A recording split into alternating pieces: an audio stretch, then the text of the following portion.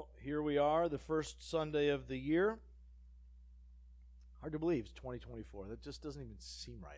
Every year we advance, it just that's like science fiction kind of numbers. You know, we don't really feel comfortable in 2024, and yet here we are, our first Sunday of the month and the first Sunday of the year. And those of you who have been with us for some time know that we set aside the first Sunday of the month to celebrate what we call the Remembrance Celebration. Communion, the Eucharist, the Lord's Supper, depending on your background, you may refer to it in any of those ways. And they're all equally valid. They have different meanings, but they all point to that sacred ceremony that Jesus instituted for the church that looks back to the Passover.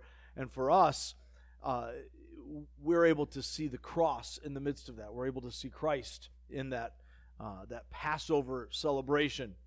So as we come to this new year and as we come to this special Sunday, I'm thinking of New Year's resolutions. This is my first sermon for the new year, our first service for the new year, and even though it's a week after, it's kind of weird when the holiday is at the previous week. But as we get here, I'm thinking of New Year's resolutions, and New Year's resolutions have become something of, I guess, a punchline in our day, maybe especially in church. You've probably heard me make a lot of cracks about New Year's resolutions over the years.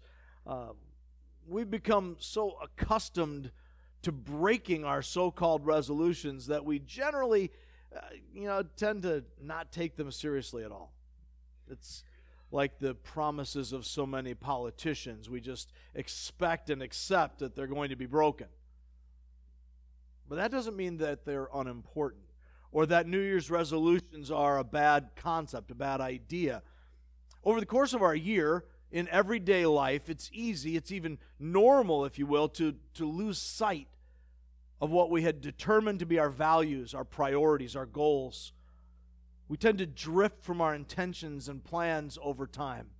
And so having this new year is sort of a built-in, as we turn the page of the calendar or your phone flips over, whatever it is, as we move into this new marking of time, it's an opportunity for us to look back and to remember what we once knew but forgot along the way or drifted away from. It kind of became less important, outside of our focus. The same thing is true for us spiritually. It's easy for us to drift away over time. We all do it. It just happens to us for a variety of reasons. We're inundated with the world, and so worldly thinking presses in on us. We get overcome by our circumstances, and fear and anxiety and frustration can press in on us. Dennis, as he read from Psalm 77 to start us out this morning, saw the psalmist in that setting. What is going on? Why is this so hard? Why is it so wrong? And yet, did God really forget me forever? Of course not. It's a rhetorical question. How do I find my hope? By remembering what God has done in the past. And so we find a similar passage today in 2 Kings chapter 23. You can go ahead and turn there. In 2 Kings chapter 23, it's a little weird for me not preaching in a series, so this is a one-off sermon for us that's only loosely tied to last week and next week. But as we come to this place, the people of God, Israel, have become apostate. As we see the nation divided into two nations, so that the northern nation of Israel kept the name, they've already been exiled by God. God's already dealt with their apostasy, their falling away. Now the southern kingdom, the two tribes of Judah and Benjamin that comprise that southern kingdom, now they have fallen so far for so long that God is going to exile them as well. And in the midst of all the bad kings of Israel and the bad priests of Israel and the bad people of Israel, as they had drifted from the covenant promises they had with their God, God brings a new king, a good king. We're going to be reading there. I'll read just the first 3 verses, really. But I would invite you to stand if you're able, out of reverence for God's word, as we read these verses. We'll be working through the first 28 verses of the chapter, but as we read together, we'll just read the first 3. Then the king called together all the elders of Judah and Jerusalem. He went up to the temple of the Lord with the men of Judah, the people of Jerusalem, the priests and the prophets, all the people from the least to the greatest. He read in their hearing all the words of the book of the covenant, which had been found in the temple of the Lord.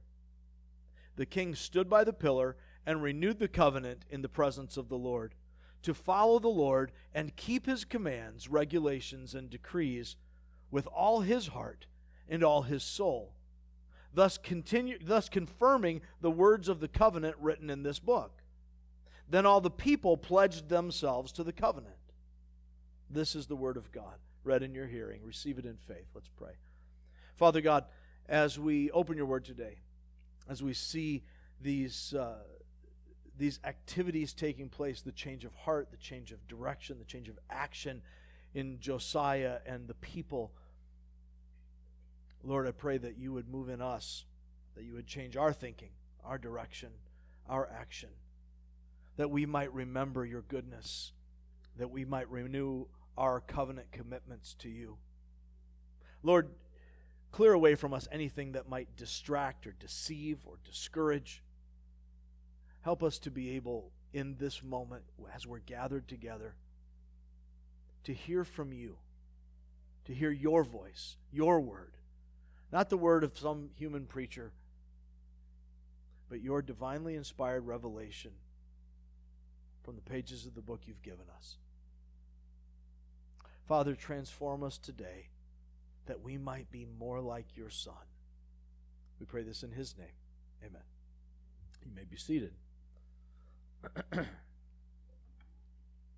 So as we see this section of Scripture, Josiah came in as the child king. He was just 8 years old when he was made king, and by this time now he's older. He's been king for a while, and as he had restored some of the disrepair of the temple, and had the people bring in their money and built storerooms to be able to fill the temple treasuries.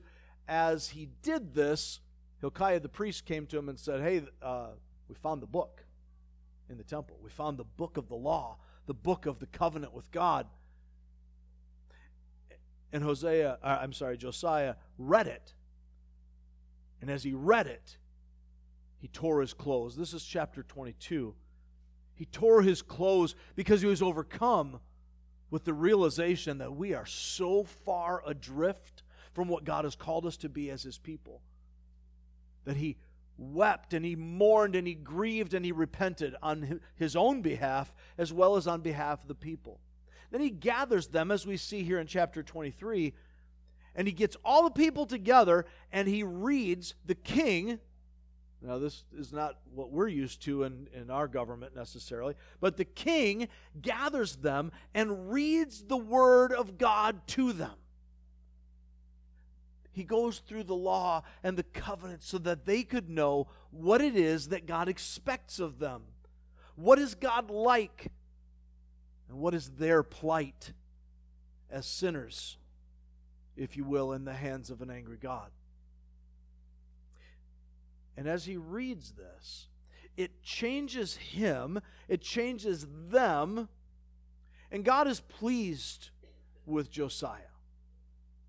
However, the fate of the nation is already set. God has already sealed this punishment and said, "I'm going to take you out so you don't have to experience this, because you, not the nation, but you personally have been faithful and sought me. I'll take you home. You'll be gathered to your fathers, and you won't go through all of the horrors of the exile that will come." And he does. But in the meantime, there's a renewing of this covenant fellowship with God. Understand, God has never broken his covenant. Let me say that again, because I want us to make sure we get it, right? The people broke the covenant over and over and over and over again for generations, even centuries. God never broke his covenant, ever. God is a promise keeper, always. And so now as he promised in the beginning, if you will keep my commands, you will be my people and I will be your God. And if you will reject my commands, then all the curses that fall on the nations will fall on you. And so this is where they find themselves. As Josiah brings out the word, they are realizing, he first, the people together, realizing that God, the God, has made a way for them all the way from Egypt, out of that slavery, through the wilderness, to the period of the judges when they fell away again, and everybody did what was right in their own eyes, followed their own conscience, their own heart. Such a bad formula, and yet we keep falling prey to it. Follow your heart. Yeah, follow your heart right to hell, right to destruction. That's where it goes. Through the period of the judges, through King Saul, who was a great disappointment, to King David, who's a man after God's own heart, and yet still a great disappointment. Through the good kings and the evil kings, God continued to keep his covenant, to make a way for them. Even when they couldn't see it. God never stopped working on their behalf. Maybe we can relate to that. Maybe you have a hard time sometimes seeing God's hand in the midst of your struggle. Maybe you have a hard time seeing him when the circumstances go the very worst possible way. When the doctor's report comes back exactly opposite of what you prayed for. When the legal decision comes back exactly opposite of what you prayed for. When injustice seems to reign and justice seems to be absent, it's hard to see God. It's hard to feel him working. So then what do? See, when those things happen, our focus gets off of him, we drift, right? Every new year, we can start out with the greatest of intentions. Some of you, if you're really a good person, then you'll remember Rudolph's Shiny New Year, the Christmas TV special. If you don't remember that, we will pray for your soul. Not the greatest of the Christmas specials of that time, but still pretty good. And as the new year, the baby new year is missing and Rudolph goes finding it, what you see is this baby that represents the new year is, wait for it, new, shining, bright, fresh. All of the things of the past year, all of the struggles of the past year, symbolically cut off at the end of the calendar. Now we know that's not how life actually really works. But don't we long for that? That separation from the junk so that we could get above that? That's why we celebrate the ball dropping. Who cares about the calendar itself except for what it symbolizes in the newness of life, in a change? Out with the old, in with the new. You see, it becomes really important to us to be able to cling to hope. But hope is really hard to find when we drift. When we get away from what we once knew to be true, what we once held dear, what we once prioritized. This happens in marriage all the time, doesn't it? We're so in love when we first get started. It's like everything is easy. Now it's not easy, but you think it's easy because you're so blind and stupid. And then we forget over time, if I may, how to be blind and stupid in the best possible sense. And now those things that he did that made you laugh make you angry. Those things that she did that were just so cute and adorable, you wonder, what if I married the wrong person? Listen, drifting is normal. Doesn't mean it's good. It just means it's normal in that it happens to all of us, whether we want it to or not. So what do we do about that? What's the remedy? That brings us to our core reality for today. Regular recalibration is the remedy for spiritual drift.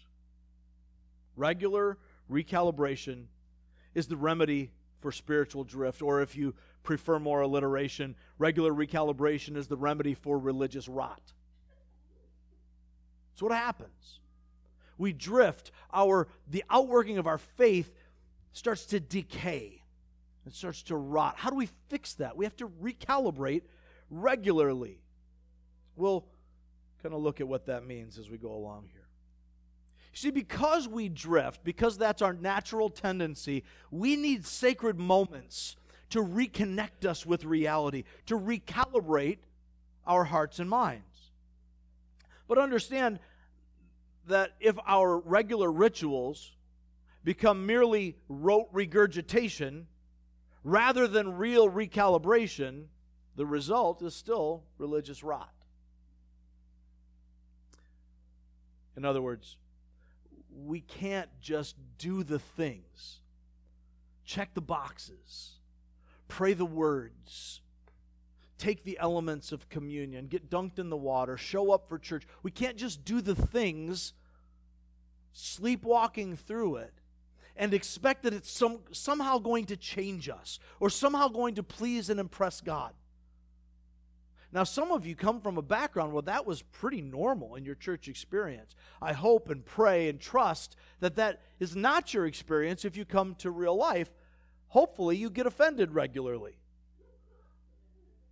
Because if not, then I'm probably not telling the truth. Because this word is offensive. God steps on our toes. I get really tired of hearing the silly trope that God will never give us more than we can handle. Dude, God's in the business of giving you more than you can handle. That's the point. He's constantly making sure that you have more than you can handle so that you realize that you can't handle it. And you were never meant to handle it.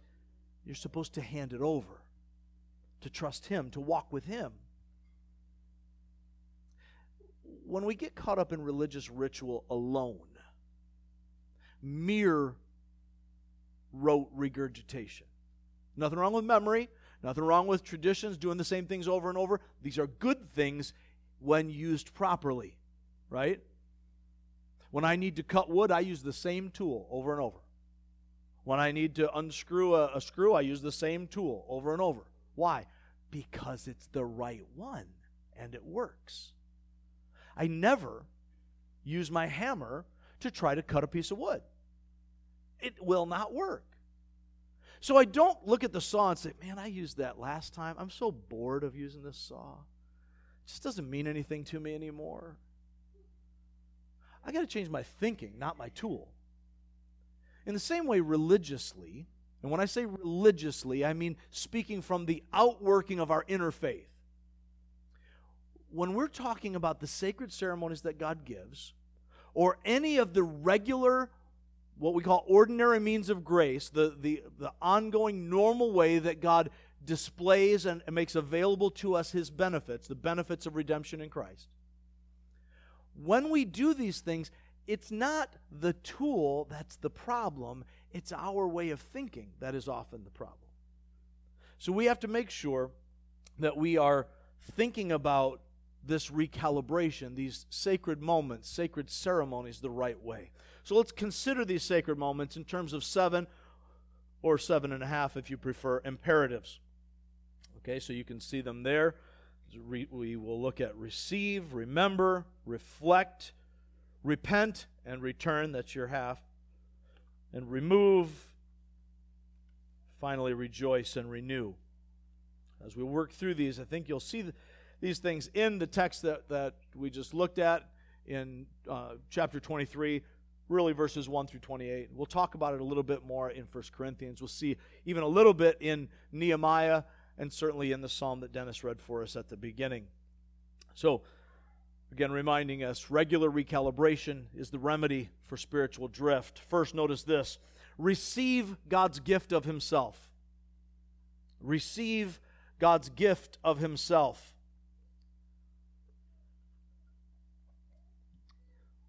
When I use the term recalibration, that implies having once been calibrated already, right? We drift from that true standard where we were. Our true north doesn't change, but we veer off course.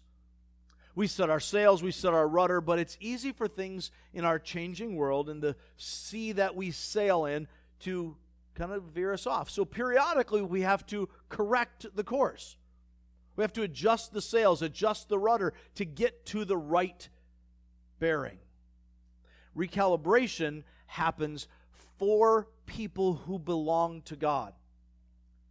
Sacred ceremony is for those who are in a covenant relationship with God. Notice in 2 Kings 23 that the nations are not included. This is not about the Gentiles out there. Let's bring them in. Hey, bring them all to the temple. Bring them all to church, and we're going to get them right. If they do the right things, then they'll be better people. No, that's not what any of it is for. It's not what it's about. It's not about the nations in 2 Kings 23, nor do Gentiles and unbelievers remember God's goodness in the Psalms. It's not what it's about. There's much about the nations in the Psalms and in the prophets. Eventually, through their rebellion and God's judgment, bowing down to God. When they are in awe of God. Or when they get a picture of God through His people living as a reflection of Him.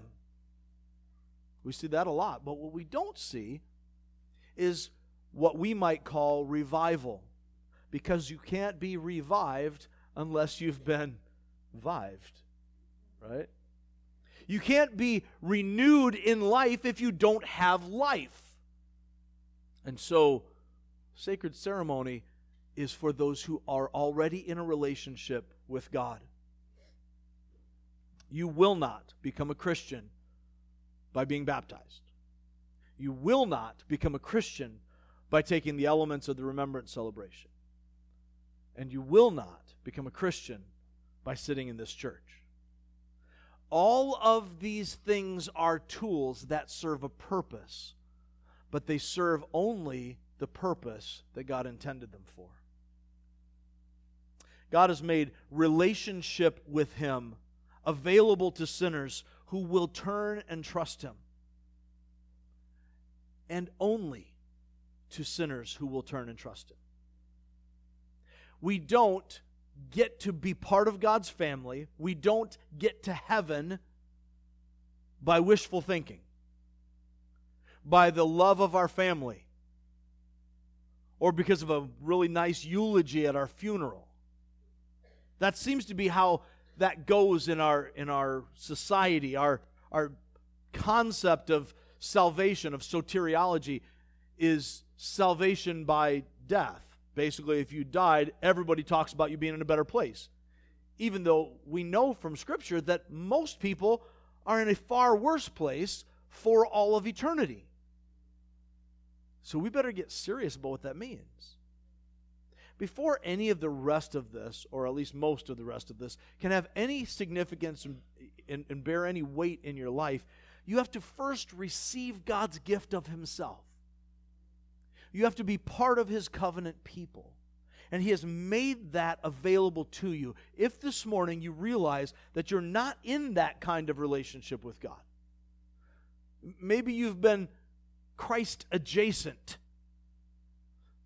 but He hasn't been your whole life, then don't wait. It's not complicated. It's not easy. But it is simple. Jesus Christ died to save sinners. You're a sinner. I'm a sinner. That means He died to save us. And when I recognize that, when I acknowledge that I am a sinner, that I am God's enemy, I am by nature an object of His wrath, that I am born in rebellion against Him, and I turn myself over to Him and say, Lord, I'm sorry. I need You to save me because I can't save myself. Then He does. Every single person who wants Jesus gets Jesus. It is as simple as that. But not every person who claims Jesus gets Jesus. There are lots of folks who wear the jersey but aren't on the team. How does that happen? That happens when I want God on my terms. I want the benefits of God. I want the benefits of redemption and salvation without the covenant requirements of it.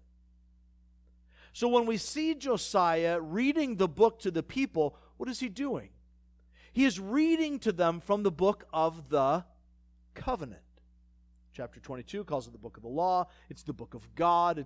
It's referred to in a variety of different ways. But it's very specifically called here the book of the covenant. And what do they do in response to reading this? They renew the covenant. The covenant was still in effect, but they weren't participating in it because these individuals had not received from God.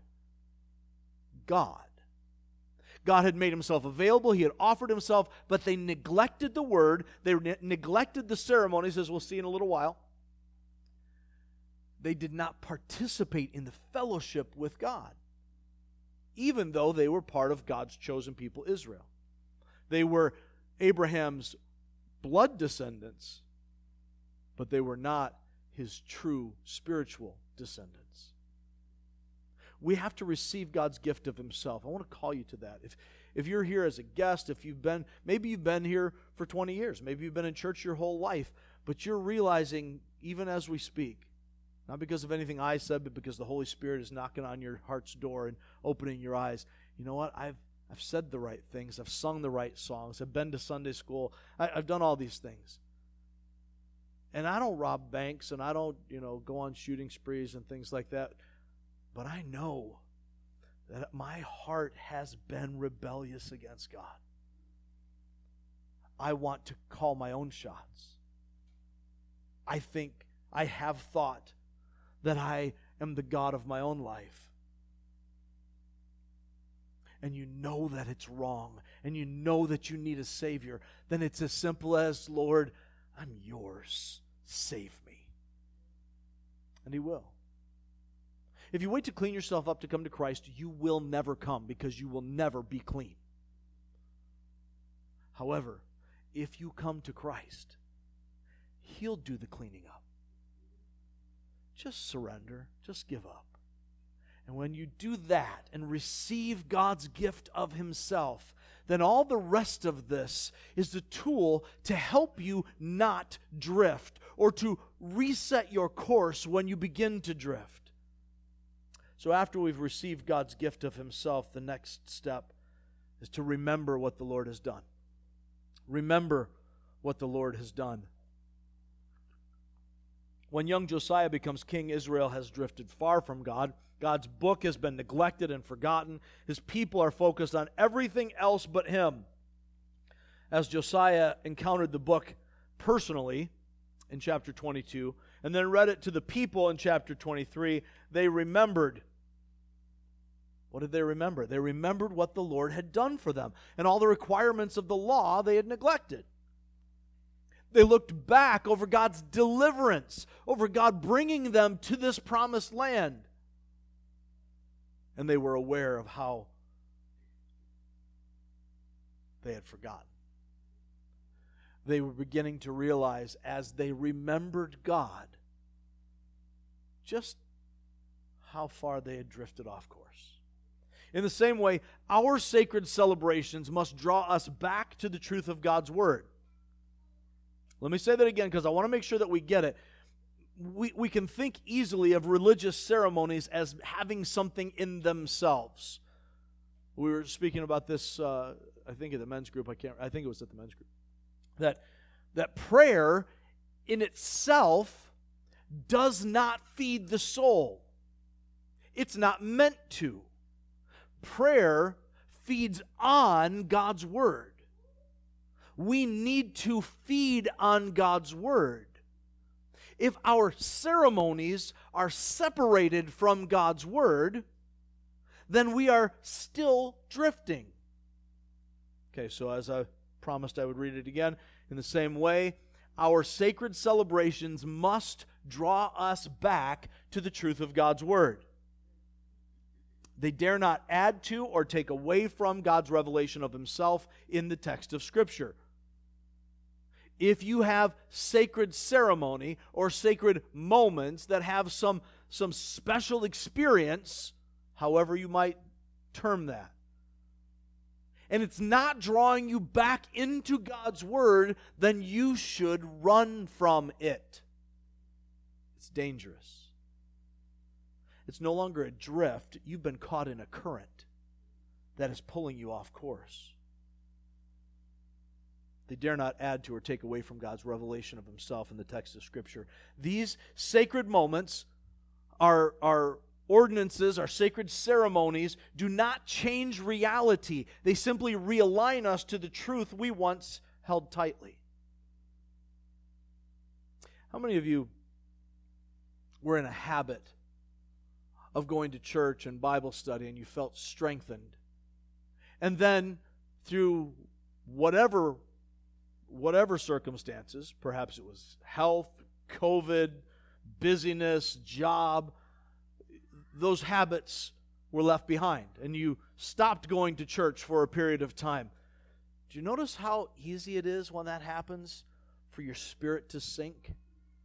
I can still believe all the same things. I can still know the truth of who God is, and yet my strength wanes. I don't have the encouragement of my brothers and sisters around me. God gives us the church as one of those ordinary means of grace.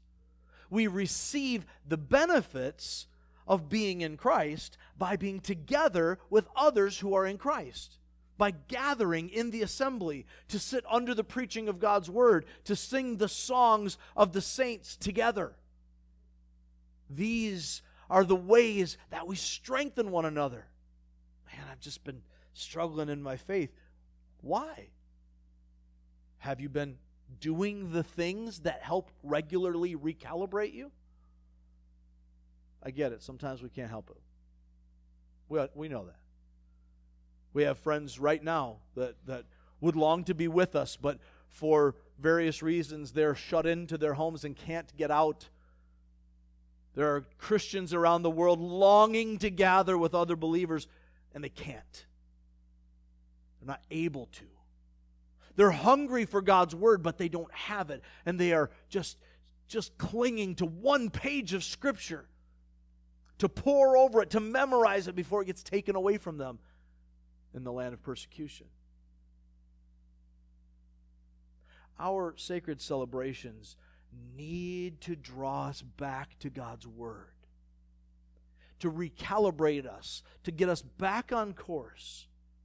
And what we find is when we are drawn back to the Word and drawn back to the proper course, we see that true north and we adjust our sails to receive the wind of God's Holy Spirit as we gather with one another, as we do the things that contribute to our strength. We get stronger. It makes sense, doesn't it? If I want energy, I need to eat right. As Hulk Hogan used to say, drink your milk, take your vitamins, say your prayers, right? We've got to do all these things. These are normal things that normally produce a particular normal result. Why do we think spiritual things are different? Why do we keep looking for some magic fix? if I could just have the Holy Spirit. Man, if you're in Christ, you already have the Holy Spirit. He lives in you. He never leaves you. The question is, does He have you? Are you regularly setting your course, recalibrating to get your mind right? After they remember through reading God's Word, they had to think about it. It drew them back. That brings us to our next imperative. Reflect on who God is and who we are. Reflect on who God is and who we are. The book of the law, the Bible, reveals God's nature, character, and will. It is God's revelation of Himself, clarifying His glory, His holiness, and His requirements. It shows who we are as His image bearers and the effects of sin on our whole being. When we see God's Word, we see God. When we see God, we begin to see ourselves more fully, more accurately, more rightly. And when we see ourselves as we really are, we understand this whole self-esteem garbage goes out the window.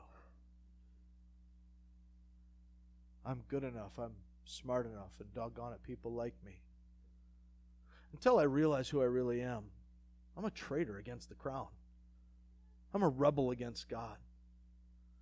I'm a human being whose sinful thinking, sinful desires, sin nature has utterly corrupted every part of who I am. It's not that I'm as bad as I could be. Lord knows I could be a whole lot worse. So could you. But there is no part of my being that's not affected by sin. My thinking is affected by sin. My capacity for reason is altered. It's corrupted. It's depraved. My ability to choose is bound over in my will to sin. I can't get away from that. Not on my own. I need God. I need that relationship that I can only have through Jesus Christ, through a regular fellowship with His Holy Spirit who lives in me if I'm in Christ. And as I am working through all of this understanding of who God is, and I begin to see it, I'm reading the book, I'm reminding myself, I'm remembering, it causes me to reflect, to think about it. God's Word shows who we are as His image bearers and the effects of sin on our whole being. When we rightly understand who God is and who we are, we see our desperate situation as sinful traitors against Him. When Isaiah encounters God in Isaiah 6, and he sees this thrice holy God as the burning angels fly about the temple crying out, "Holy, holy, holy is the Lord God Almighty." His reaction is, "Woe to me, I am undone. I'm a dead man because I'm dirty. I'm a man of unclean lips, and my eyes have beheld the living God, the glory of the righteous one. And who can stand?" When we see God, we remember Him through His Word, and we reflect on what that means, it changes us. It helps us by breaking us. We see our desperate situation, but we also see His love and His mercy. Over and over the psalmists say this: "I remember your love, your steadfast love, O Lord, reaches to the heavens." Remember His love. It endures forever. Remember His compassion. It never fails.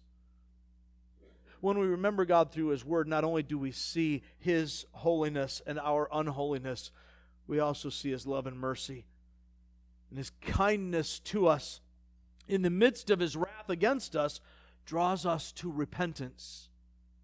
which is our next imperative. Repent of the sinful direction of our thinking and return to the Lord.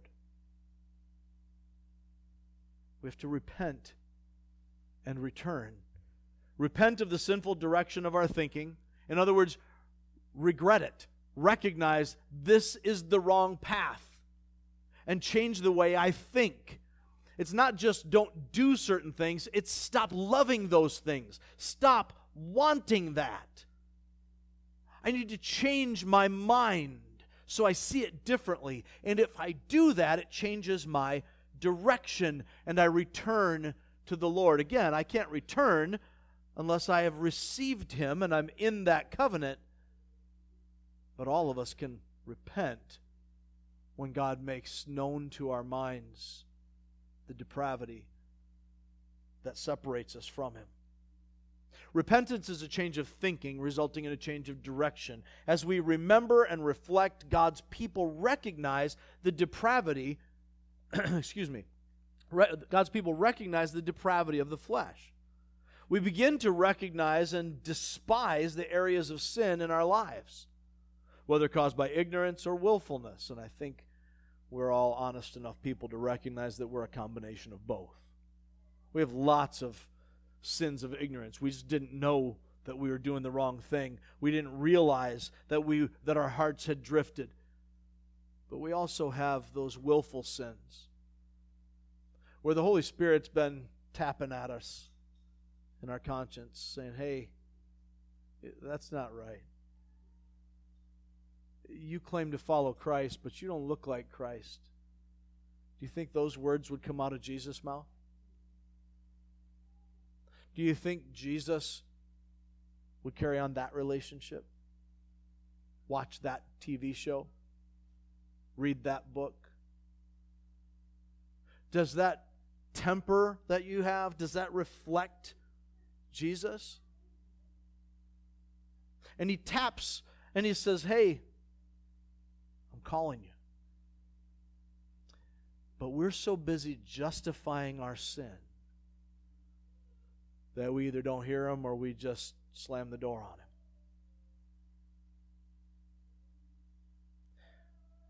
Repentance is a changing of our minds that changes our direction.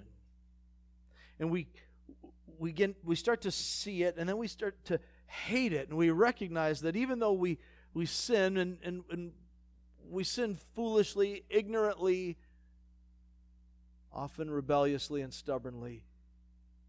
But as Christ followers, we got to know, we got to recognize, you will not be without sin in this life. However, you can never again be okay with it. The Holy Spirit living in you, if you're in Christ, will not let you be okay with it. The most miserable person on earth is the so-called carnal Christian. The one who has tasted of the beauty of Christ, but still wants to fool around with the world. You can't be married to Christ and keep the world as your side chick. That's not how this works. Friendship with the world is enmity toward God. We have to repent of the sinful direction of our thinking and return to the Lord. We recognize when we remember and reflect and repent, we recognize the wickedness of the world, and we can no longer embrace the things this world embraces. We see our sin, we hate our sin, and we turn from our sin back to the one our soul truly loves. Now listen, I want you to take this very seriously, so I'm going to say it slowly. If our remembering and reflecting does not result in repentance and returning, then it is rather certain and obvious that we have not received Him and entered into a saving relationship. If you can contemplate God's Word and not feel convicted, condemned, overwhelmed, and want to change and hate your sin and want to have that close fellowship with Him, then you have every reason to think that you are not saved. And you need to repent. Not to return, but to turn. To come to Him. Say, Lord, I can't be God. And I have been in rebellion against you. But if you are in Christ, if you have received Him, His Holy Spirit dwells in you. He never leaves you, and He will not tolerate a rival. Your sin will cause a terrible taste in your mouth. When we remember and reflect, we repent and return. But it's not enough to say it.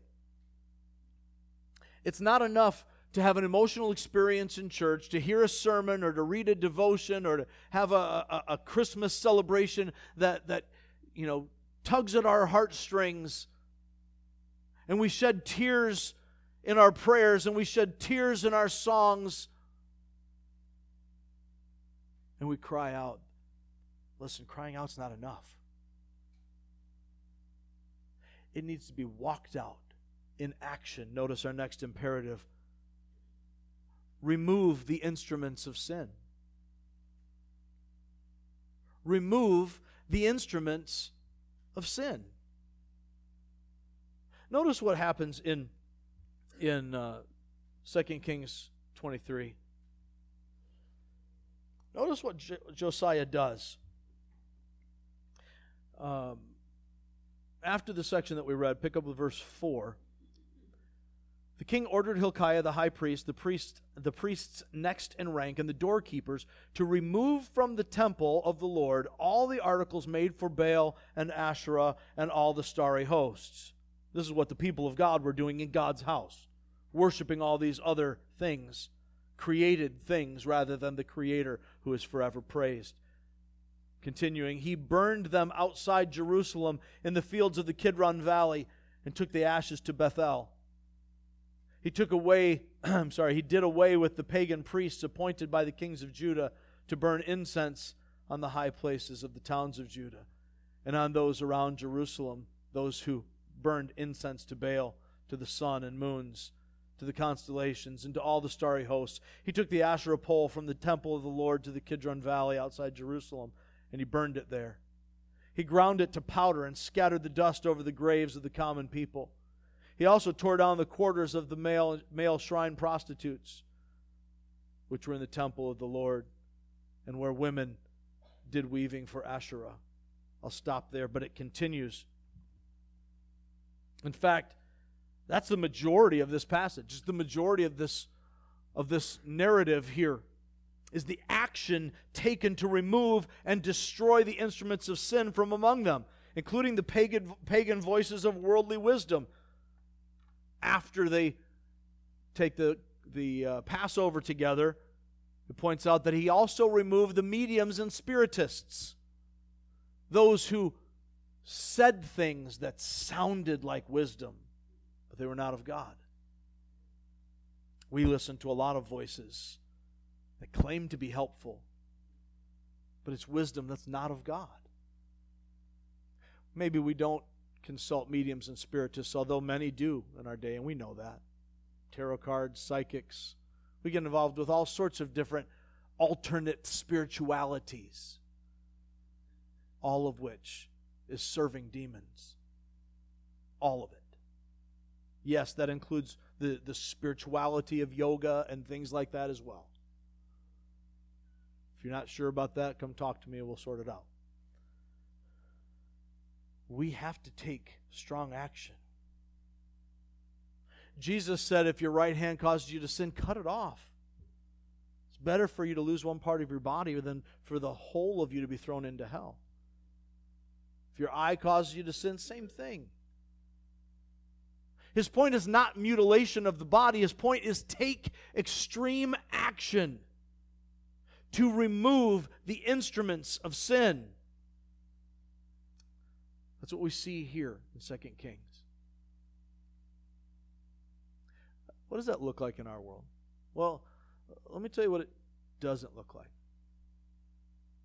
If you are struggling with alcohol, you know what? I'm going to give this up for whatever purpose, but let's say it's for spiritual purpose. I'm going to turn away from this. I'm not going to do it because I don't want to put that in my body. But you keep it in your cabinet. You haven't removed the instrument that took you there. If you're an alcoholic and you keep the alcohol in your fridge, then you're going to end up eventually struggling there. If you struggle with lust and you've made a covenant with your eyes not to look upon a woman lustfully, but you continue to dally around movies and TV shows that have those scenes, you know the ones. Or you drive through that part of town where the strip club is, and you don't go in, but you let it sit in your mind. Or you know that you should not be in a relationship that you're in, but you keep on spending time hanging out with that person. Or you want to commit yourself to God's Word and to the truth, but you keep listening to that podcast or that author who's saying spiritual sounding worldly things. And you have not removed the instruments of sin. And if you have not removed the instruments of sin, then you haven't repented. You haven't changed the way you think. This removing action is the fruit of repentance. When John the Baptist said to the crowd and the Pharisees specifically, he said, "Who warned you, brood of vipers, to flee from the coming wrath?" What was his charge to them? Produce fruit in keeping with repentance. They wanted to come get in on the sacred ceremony. They wanted to be baptized by John, or at least to be around the crowd, to come and see it. They wanted to be a part of the moment. And John's like, listen, this baptism is about repentance. It's about not living for yourself, but living for God. Produce fruit. Walk it out. Live what you say you believe. This is burning the ships so that there's no going back to the old life. So I ask you, as I've had to ask myself, what instruments of sin do you personally need to remove from your life? It's not a rhetorical question. You need to examine this in your own life. What things am I keeping around? Baby dragons. I want to slay the big dragons of sin, but this baby dragon's not so bad. It's kind of cute. I could keep this dragon around as long as it's small and cuddly. But the problem with baby dragons is they always grow up and they consume us. And as long as I love that dragon, as long as the ships are still there for me to leave the island and go back, I haven't repented. I haven't changed my thinking, and I've left the door open. You can't get married and keep your little black book of numbers either. So what do you need to remove personally from your own life? What ships do you need to burn? What sin triggers do you need to destroy? What voices or influences or friends do you need to remove from your life? Because they lead you into sin. They cause you to drift. Remove the instruments of sin. Notice also in verse 21, our next imperative, rejoice in the great mercy of God in Christ. Rejoice in the great mercy of God in Christ. Now, in verse 21 of 2 Kings 23, what happens is after all of these things that they've done, Josiah calls them to sacred ceremony, to a celebration. 21 says this, the king gave this order to all the people, celebrate the Passover to the Lord your God, as it is written in the book of the covenant. Now notice, before we go on to verse 22, because you want to see that, notice that the word here is celebrate. Now, there is the general sense that we talk about celebrating communion and so on, but you can't get away from the core of what it means to celebrate. There is a rejoicing. When the people in Exodus were celebrating the Passover, they stopped so that they could contemplate what they were doing. They were fleeing, but they weren't really fleeing. God was delivering them. They ate it in haste as the Lord's Passover, but as they did it, there was a celebration. They feast together. When we feast together, those of you who have been with us for our Passover Seder celebration in the springtime, which is a specifically messianic picture of it, this Passover that they're celebrating is pointing forward to Christ, to the deliverance that we would all have in Him from sin. Jesus makes that connection in the Gospels when He says, "This is now my body, this is now my blood. As often as you eat it," talking about this Passover, "do it in remembrance of me." That's why we call it the remembrance celebration. We remember what Jesus did, and we celebrate what that means for us. So He has them celebrate this Passover, this time of remembering and rejoicing. But notice, this is part of the problem that they've had. Verse 22, "Not since the days of the judges who led Israel." Hundreds of years now. You're talking about many kings have passed. You're on the back end of the kingdom of Israel. The judges are on the front end before there was a king.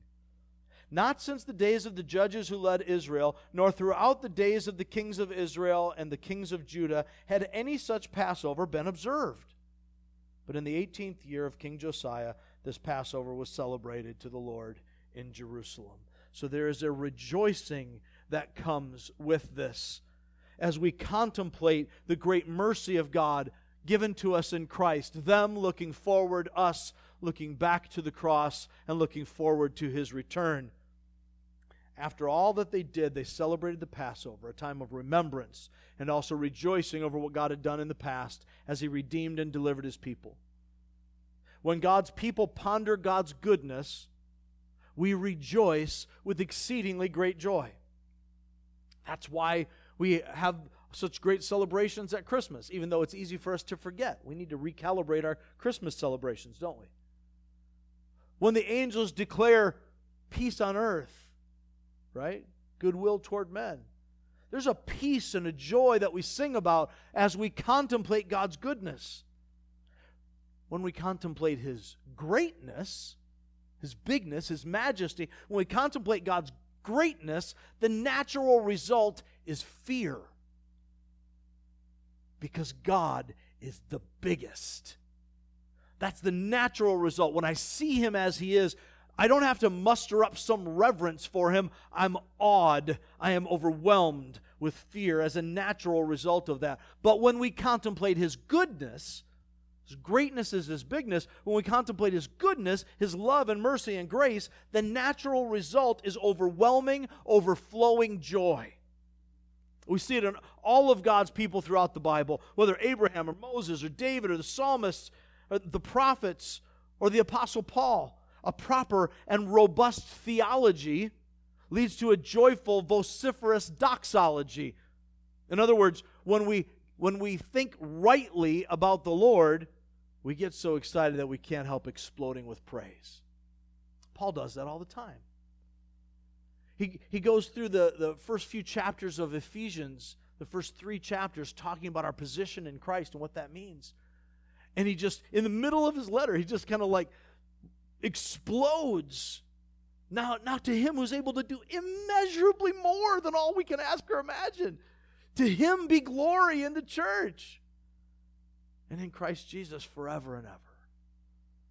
That's the result of knowing God. When you know God and you know who He is and you know who you are and you recognize His mercy and you take hold of that, you receive His gift of Himself and you remind yourself, you actively participate in remembering who He is according to His word, not according to your feelings, and you remove the junk, the obstacles to fellowship which are the instruments of sin, the triggers for your sin. You do whatever it takes to get that out of your life. Rejoicing is the natural result. And yet at the same time, rejoicing is a choice. That's why we're commanded to rejoice in the Lord. I'll say it again, rejoice. We're commanded to delight in the Lord, and He'll give us the desires of our hearts. Because there is an intentional action to it, to choose, to remember. And then that leads to our rejoicing. And when we see Him, and we love Him, and we rejoice, that leads to our final imperative, to renew. Renew the covenant of our hearts and minds. Renew the covenant of our hearts and minds. In 2 Kings 23, the result of reading and remembering God's Word and His wonderful deeds was a renewing of the covenant. We saw this in the first part that we read. Look at verses 3 and 4. The king stood by the pillar and renewed the covenant in the presence of the Lord, to follow the Lord and keep His commands, regulations, and decrees with all his heart and all his soul, thus confirming the words of the covenant written in this book. Then all the people pledged themselves to the covenant. And that's when the king, in verse 4, ordered Hilkiah the high priest, the priests next in rank, and the doorkeepers, to remove from the temple of the Lord all the articles made for Baal and Asherah and all the starry hosts. And he burned them. He took the ashes to Bethel. The result of reading and remembering God's Word and His wonderful deeds was a renewing of the covenant. Sacred moments or ceremonies don't change what is true. A ceremony doesn't make a covenant. Right? We know lots of people who get married, stand before people and speak vows that their hearts never embrace. They were never married in their hearts from day one. They might have been legally married, but they were bound to fall apart because they didn't take the vows seriously. And saying it doesn't change reality. Sacred moments or realities don't change what is true. They don't magically make us better or more holy. You're not getting any points with God that's going to get you closer to heaven by doing these things. Rather, they are an opportunity to remember what is true and real and to renew our vision, direction, and commitment. That's what they've always been. That's what they were in the Old Testament. No one was ever saved by the sacrifices. It was the sacrifices that drew their attention to God. When they acted in faith, when they offered the sacrifices in faith, God acted in redemption and forgiveness. It was all pointing forward to Christ. But the forgiveness was God, not the ritual. They're an opportunity to remember what is true and real, and to renew our vision, direction, and commitment. It's a bit like the renewal of marriage vows that some folks do. It's not a new thing. You're already married. It's not that you're changing that. It's a return to the original thing that we may have drifted from along the way. It's a reminder, a recalibration. God gives us sacred celebrations as ordinary means of grace to recalibrate our hearts to reality. Again, our regular recalibration is the remedy for spiritual drift. This is the reason we have the ordinances of baptism and the remembrance celebration. This is the reason we gather every Sunday morning. This Lord's Day gathering is an Easter celebration every Sunday. To remind us, to refocus, to gather strength from one another. Truth is, we drift without trying because we're sailing in a sea of sinfulness as we seek to navigate this life. The wind and waves of the world all around us can easily take us off course without us even noticing. Sacred ceremonies, sacred moments are God's gift for us to use purposefully, intentionally, to reconnect us to the truth we know but easily forget. If we're not careful, we can abuse this gift. and turn it into merely rote regurgitation. But when we use our moments and ceremonies to really remember what the Lord has done for us and to renew our covenant commitment and fellowship with Him, the result is a powerful, joyful, victorious life in which we reflect the reality of Christ every day through relationships that flow from His life in us and draw others into relationship with Him. Let's pray together. Father in heaven, you have given us gifts that we abuse, that we neglect. Just as we see the children of Israel in Josiah's day neglecting your word, neglecting the ceremonies that are to remind them and recalibrate them and keep them on course, it's easy for us to do that too. We live in a world where everything seems stacked against us. The things that matter most seem foreign. And the things that break your heart, the knife in your back, seems normal. We're told all the time that we need to update our thinking, that your word is outdated, that the morality of the church is irrelevant, even offensive. Lord, we no longer find ourselves in a world that's apathetic toward your truth, but a world which has been the case through most all of history, and underneath has always been the case, a world that is aggressively hostile toward you and your people. We see it increasing. We know from your word that it's bound to increase. Father, help us to respond by reflecting the reality of Christ, the love, the beauty, the mercy, and at the same time, your perfect standard. Not as if we are better than anybody, but as those who have been saved by your mercy, your grace, your undeserved favor, and who are grateful and want to share that with everyone. Lord, make us those people. And as we celebrate this sacred ceremony today, Lord, I pray that you would capture our hearts. Cause us to remember and to renew. We pray this in Jesus' name.